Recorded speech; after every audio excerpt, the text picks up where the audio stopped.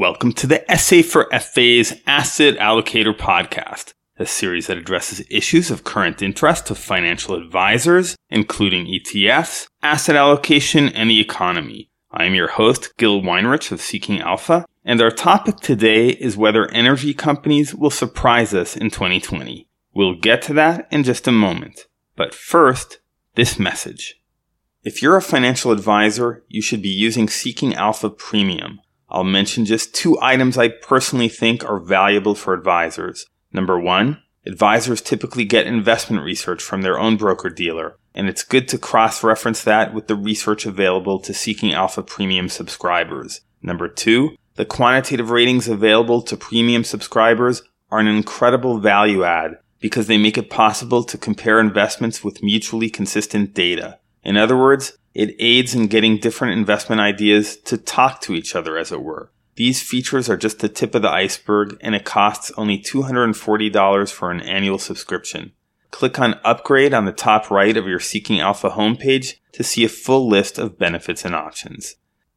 On January 6th, when the Blackstone Group's vice chairman, Byron Wien, issued his widely anticipated 10 surprises for 2020, surprise number 5 on his annual list was that an oil price shock would send West Texas Crude to over $70 a barrel. Of the 10 surprises and 5 runners-up on his list, that one was the no-brainer in my opinion. Not because Wien is clairvoyant, but he's been at these annual lists for 35 years now, and there's an art to it. You pick a bunch of seemingly remote possibilities, and enough of them may stick to get a decent return. His 2019 picks achieved a 28% return, so he told Think Advisors' Jane Woolman-Rusoff in an interview last week. I don't know exactly what Wien's method is. He's pretty vague, saying he works hard at it for 3 months. But since oil hasn't seen $70 in over 5 years, yet price spikes and long booms and busts are defining characteristics of the oil industry, I'd imagine that this was the easiest item to put on his list. His tickler file probably reminded him to try oil in 2020. Now that only makes sense if the boom and bust pattern can be relied on. But there is another view, which was articulated at about the same time as Wien put out his list, which is that the jig is up for fossil fuels.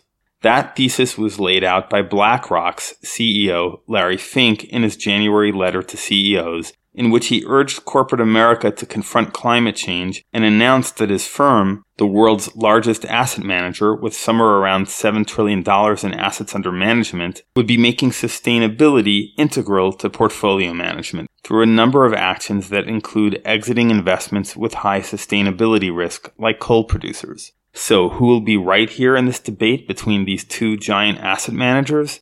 I think that just as their names are nearly identical, what's the difference between a Blackstone and a BlackRock after all? So too are their positions closer than they seem on the surface. Both are betting big on oil. Scanning the list of top holdings in BlackRock's biggest fund, its core S&P 500 index, ticker IVV, ExxonMobil makes up nearly 1% of the holdings of a $220 billion fund. That's a big investment, and so it goes across BlackRock portfolios. Note that Larry Fink's letter mentioned exiting coal, the least environmentally friendly of the fossil fuel-based resource companies, but not all hydrocarbon companies.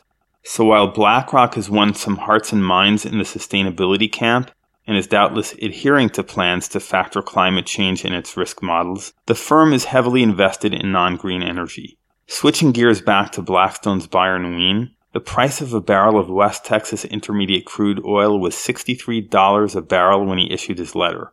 So he only needed a tad more than a 10% spike in prices to be right. How's he doing so far? The West Texas Intermediate price per barrel has fallen from $63 to $53, a decline of about 16% in just over a month.